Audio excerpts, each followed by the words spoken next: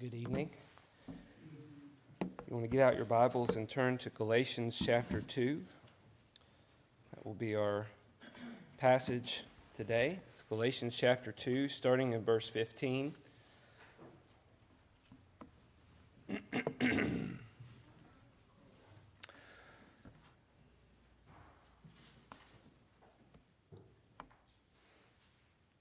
What is it that makes us children of God? That idea that we have become or that we are children of God is a very comforting kind of a picture for us. But what is the thing that we do that makes us children of God? Is it because we go to church? Is it because we give money? Is it because we haven't killed anyone yet? Or because we don't steal or haven't been in prison or something along those lines? I mean, is that what God is most pleased with about us? If you were a Jew in the first century, your picture of being a child of God was a picture of someone who was circumcised. Circumcision was very important to the Jewish people, and they believed that that was an identifying mark that set them apart from the uncircumcised and those around them who were Gentiles. You ate the right kinds of foods, and you celebrated the right kinds of feasts and did the right things. And this made you, obviously, a child of God. That was, if you were a Jew in the first century, that was the way that you viewed the world around you. That those who were circumcised and ate the right things and celebrated the right feasts in the right way and upheld the law of Moses as the law that God has given us. That is what made you a child of God. But things have changed. And as we studied the book of Galatians, we're noticing that the Jews are struggling with the change that's taken place. They have created a distorted form of the gospel, and they're now teaching and proclaiming that distorted gospel in a way that is intended to draw everybody in so that everybody can be children of God just like they are. And Paul says that is a distorted gospel. That is not the gospel of Jesus. That's not the gospel that he was given directly from Jesus. And these who have come in have taught lies and things that aren't true. And people have been swept away. He says even Peter was swept away. Even Barnabas was swept away by their false teachings and their hypocrisy. Last time we studied Galatians together, we noticed how Peter had to be called out for it in front of everybody. Because he had been eating with Gentiles, and then he decided, once the Jewish brethren showed up, that he would more so associate with those Jewish brethren, leaving the Gentiles to fend for themselves, as though they're a lesser class of citizen, as though they're not the true children of God. And that conversation is very much continuing as we study this next section. What has gone on with Peter and the Jews and the Gentiles is in view throughout this whole section. That's what the basis of all this is. We start by reading in verse 15, and Paul says something very fascinating. He says, "We ourselves are Jews by birth and not Gentile sinners." We ourselves are Jews by birth and not Gentile sinners. That's kind of an odd statement. It's almost insulting, isn't it, to say we're not Gentile sinners. To call them sinners in that way seems kind of insulting. But Paul's really drawing his Jewish audience in. He's writing this to the Galatian Christians, which are made up of Jewish Christians and Gentile Christians. And those Jewish Christians, he's drawing them in, and he's giving them something that is true in their minds. It's absolutely true.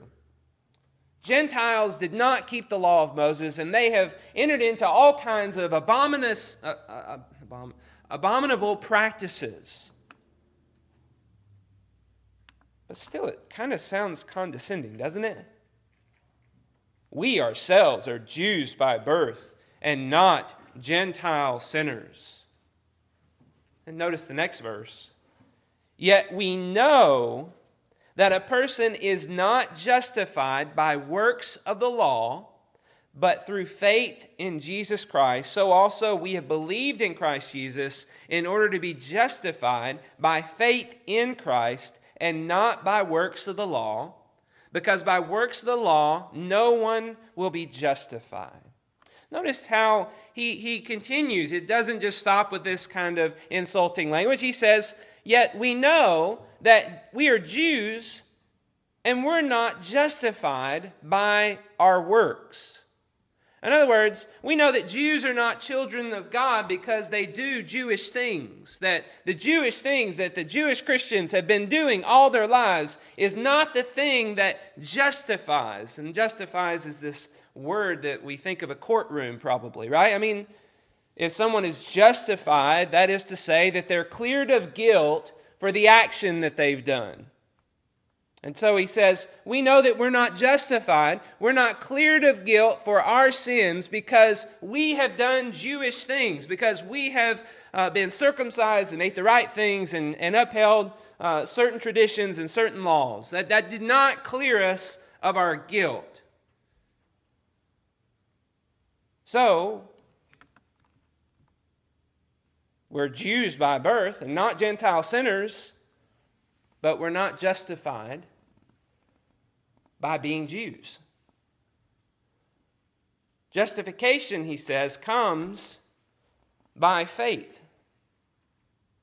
And what he says here is interesting. As you look at the ESV, it says, we're not justified by works of the law, but through faith in Jesus Christ, so that we who have believed in Christ Jesus, in order to be justified by faith in Christ, and not by works of the law, because by works of the law no one will be justified. Do you hear the repetition in that? We're justified through faith in Jesus Christ, so we also have believed in Jesus in order to be justified by faith in Jesus. We're justified by faith, we believe in Jesus, we're justified by faith. The Net version says it slightly differently, and I like this translation. He says, it says in this case, it's also the King James Version, which is interesting. It says, yet we know that one is justified, no one is justified by works of the law, but by the faithfulness of Jesus Christ. In other words, you're made clear of your guilt because Jesus was faithful to the law. He obeyed God. And that is what brought about your justification, not by your works of the law, but by His works of the law. And then it says, we have come to believe in Christ Jesus, so that we may be justified by the faithfulness of Christ. So instead of that repetition, it's a repetition of the faithfulness of Christ. And emphasis is being placed not on our ability to believe, but on Jesus' ability to be faithful to the law and do the things that are in the law. And then it does state, we are justified by having faith in Jesus and His faithfulness.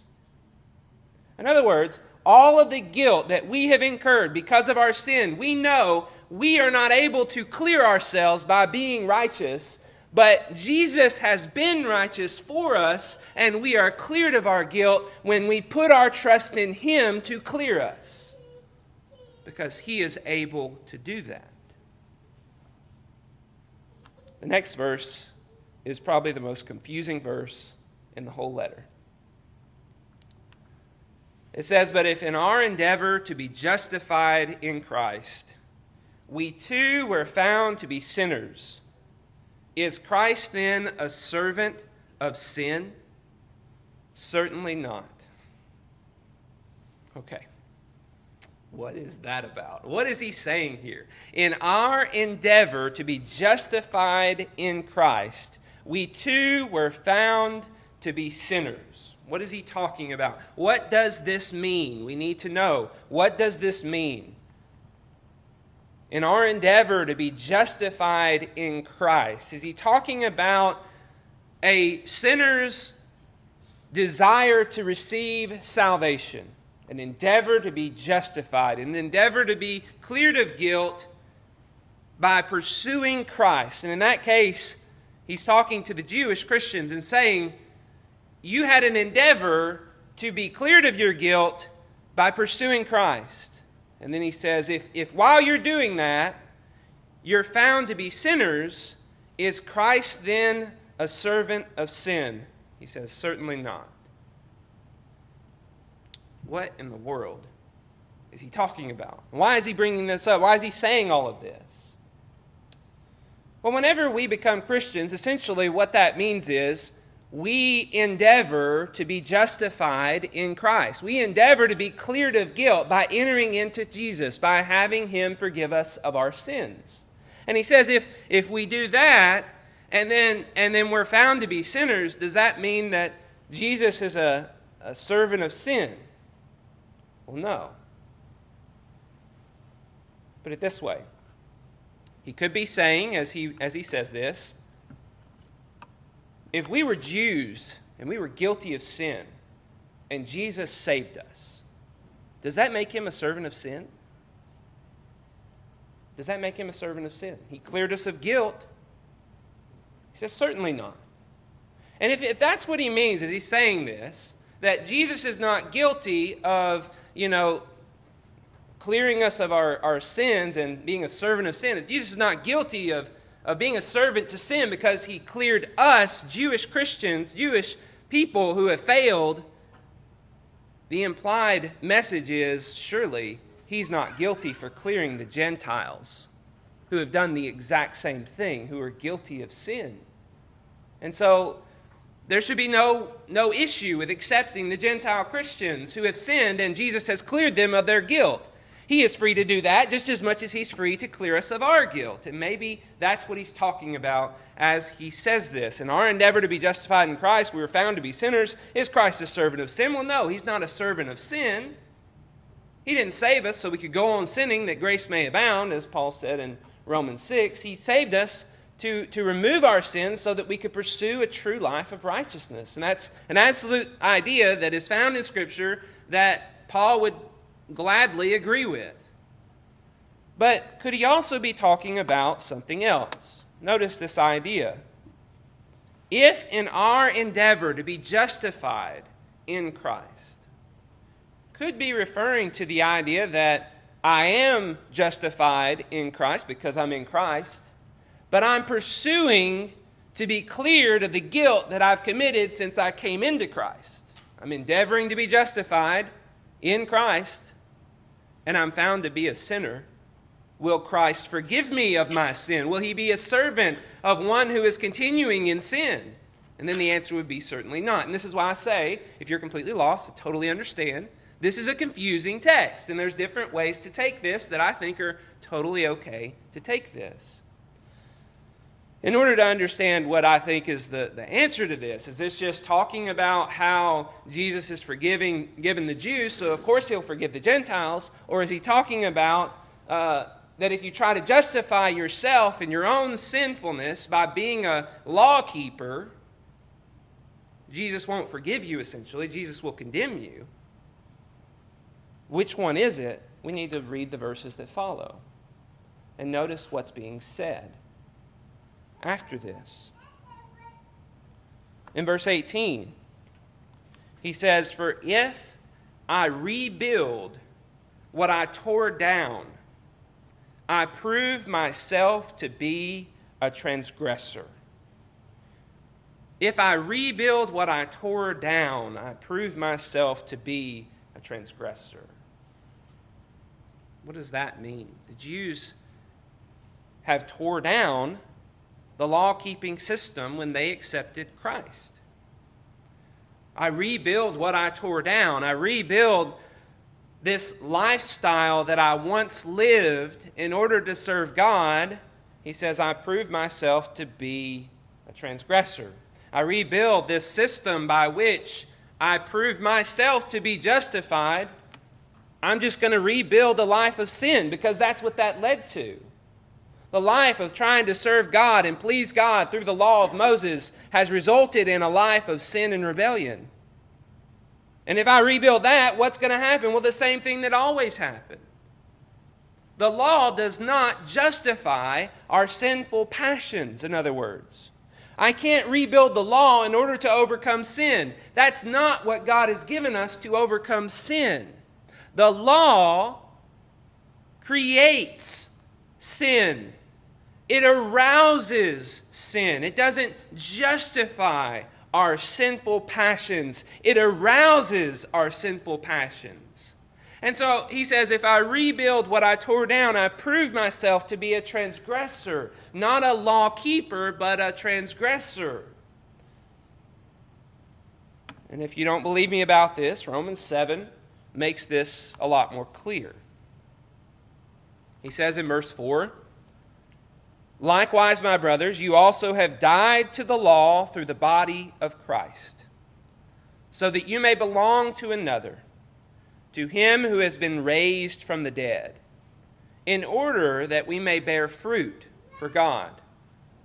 For while we were living in the flesh, our sinful passions, aroused by the law, were at work in our members to bear fruit for death.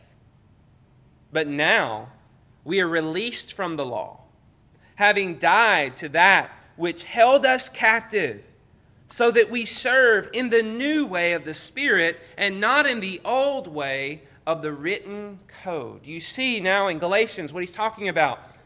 I'm not to rebuild what I tore down, because that would make me a sinner again.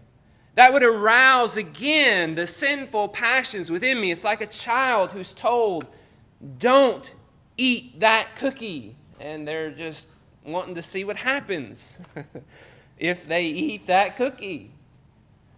There's a desire that's created in the law being created. And he says, that's not the way that we're supposed to be serving anymore. You were released from that law. That law did not justify you. Jesus has justified you. You died to the law through the body of Christ. Paul is going to go on in Galatians to make this same kind of point. Verse 19. For through the law I died to the law, so that I might live to God, so that I might bear fruit for God, as he said in Romans. I have been crucified with Christ. It is no longer I who live, but Christ who lives in me. And the life I now live in the flesh, I live by faith in the Son of God, who loved me and gave himself for me. This text tells us that the Jews who have become Christians have missed a very important step. As they came to Christ and submitted to him, they forgot to do something. They forgot to give up the law. Jesus came to give life apart from the law. They weren't told on the day of Pentecost, as we read about this morning, when they asked, what shall we do? They weren't told, well, you must keep the law of Moses to be saved. They were told, repent and every one of you be baptized. And so Jesus came to give them life apart from the law. It's not about the law. And he says, through the law, I died to the law. The law just brought about more death. The law just brought about more sin. It did not bring about the spiritual life that I was hoping it would. Instead, it showed me how sinful I am and prepared me, as those Jews on the day of Pentecost were being prepared, to say, what do I need to do? I am a sinner. I have made the mistake. I am guilty. Well, Paul says something very fascinating in verse 20. I have been crucified with Christ. It is no longer I who live, but Christ who lives in me. And the life I now live in the flesh, I live by faith in the Son of God, who loved me and gave himself for me. Why does Paul say Christians crucify themselves? I have been crucified with Christ. In this context, what does that mean? Does it not mean, as he says, it's no longer I who live, but Christ who lives in me? Does it not mean that I have no ability to justify myself. I have no ability to accomplish righteousness through keeping the law. I have crucified myself and my ability to conquer sin. And I now recognize that I can't live apart from Christ. My life is tied up in Jesus. Jesus lives in me. And I live because He is in me, because He is with me, because He has provided His blood to forgive me. So now my life is not about keeping the law, but my life is about serving Christ. I do not rely on myself. Relying on myself was what I did before. That was the old way. Now I give up relying on myself and I choose instead to rely on Jesus. I live in the flesh by faith in the Son of God. I don't live in the flesh by working to keep the law. I live in the flesh by having faith in the Son of God who loved me and gave Himself for me. And verse 21 really hits this home. I do not nullify the grace of God, for if righteousness were through the law, then Christ died for no purpose. I don't nullify the grace of God. What are the Jews really doing when they focus in on the law? Paul says they're nullifying the grace of God. God has forgiven them of their sins, and then they've turned back to the law to try to seek forgiveness through keeping the law and being righteous enough. And he says, you're just nullifying the grace of God. You're making the grace of God of no effect. That's not the purpose that God had in giving His Son to die for you. It's not for you to go back to serving the law and dying to your sins again. That's not what God had in mind as His ultimate plan, to save you from your sins so that you could die again in your own unrighteousness. He says if you're seeking righteousness through the law, you're trying to remove your need for Christ. That doesn't sound very like a very thankful attitude, does it? That doesn't sound very grateful to say, thank you, Lord, for forgiving me through Jesus, but I got it from here. I really could have done it myself, but that one guy, he messed me up, and then that's the reason why I fell. And now you got me back straight, so now I'm going to go do it myself. No. That is stubborn pride. That's what that is. That is stubborn pride. That willful defiance, that rebellion that says, no, I can do it. You ever had any kids? You ever struggle? I did this last week. I was struggling to do something, and then my kids said, just do this, just do this, just do this. I said, okay, here you go. And I was like, you got 5 minutes to do it, and then you're going to bed because, you can't do it. And they're like, no, I don't want to go to bed. You do it. It's that same kind of pride that I can do it. No, you can't,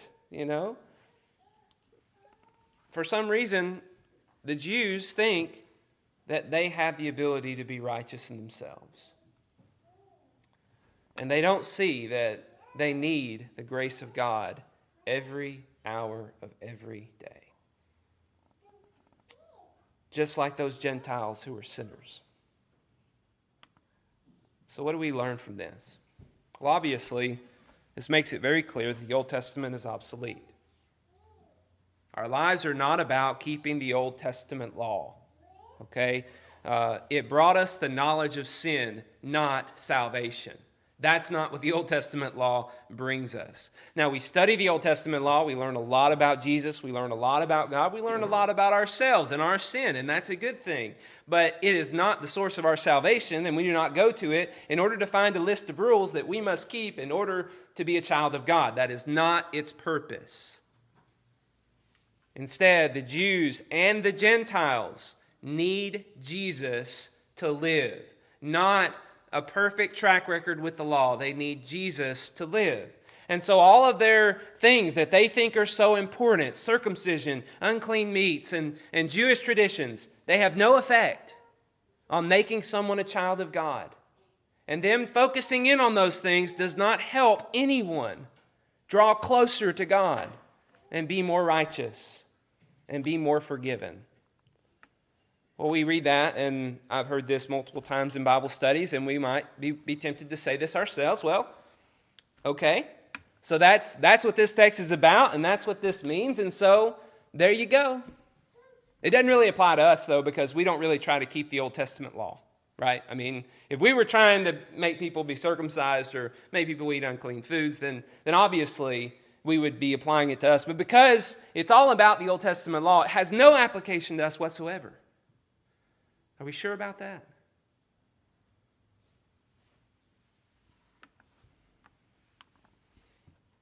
Do we proudly and stubbornly hold on to a law-keeping system? Or do we submit to grace?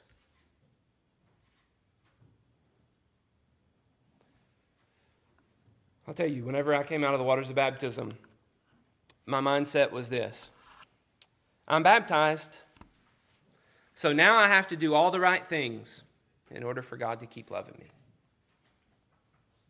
That was my mentality, that was my thought, that was my life. Man, that was miserable. Because you know what the law did? It does what the law does.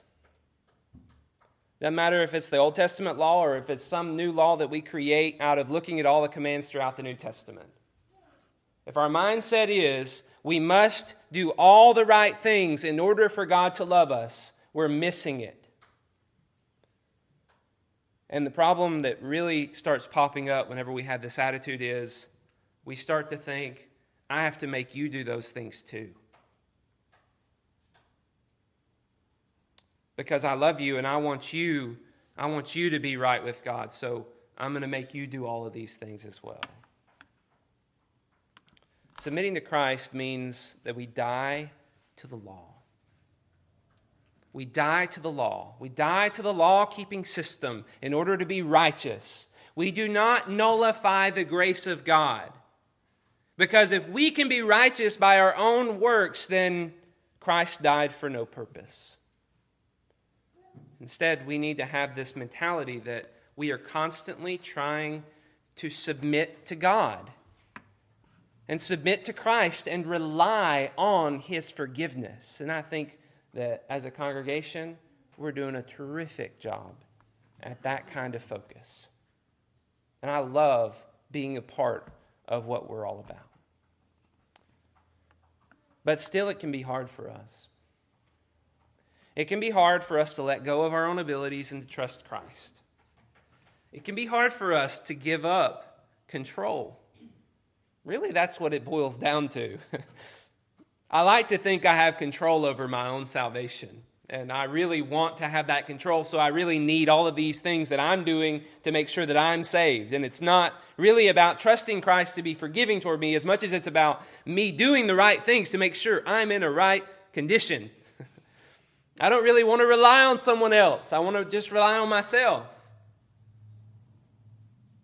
I can't imagine having to rely on Christ every single day. I just picture myself having this day that's coming when I stand on my own 2 feet. And it's not about Jesus providing a sacrifice for me anymore, because I now have become who I've always intended to be.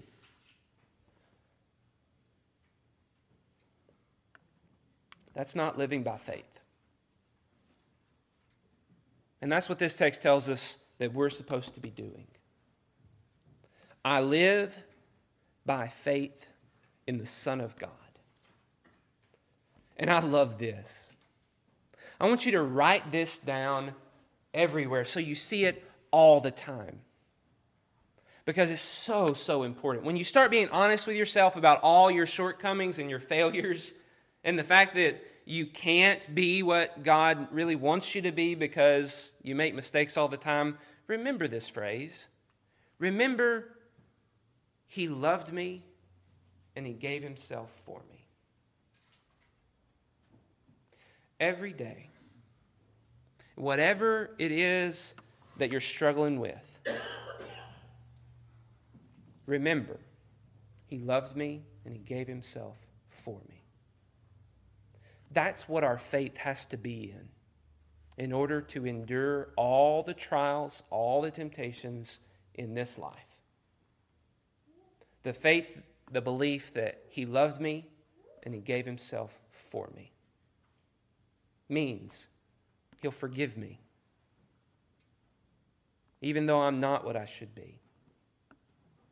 And not only that, but He'll count the things that I do that are good, He'll count them as fruit for me. Not as making up for all of my sins and all of my failures, because there's no way it would ever be able to do that. But He says, no, I'm clearing you of all your guilt, and the things that you do for me and do for others and love for them, I'm going to add that to you. I'm going to count that as fruit. That's what the Romans passage was very clearly pointing out. Now we have the ability to bear fruit for God. All because He loved me and He gave Himself for me. He provided that ultimate sacrifice that I needed in order to be able to be called a child of God. I'm not a child of God because I go to church every single time I can. I'm not a child of God because I give a certain amount of money into the church's treasury. I'm not a child of God because I haven't killed anybody yet, or because I haven't cheated on my wife. I'm not a child of God because I do all of these right things. I'm considered a child of God because I put my faith and my trust in Jesus. That He loved me and that He gave Himself for me. That He's coming back one day to take me with Him, to be in heaven for all eternity.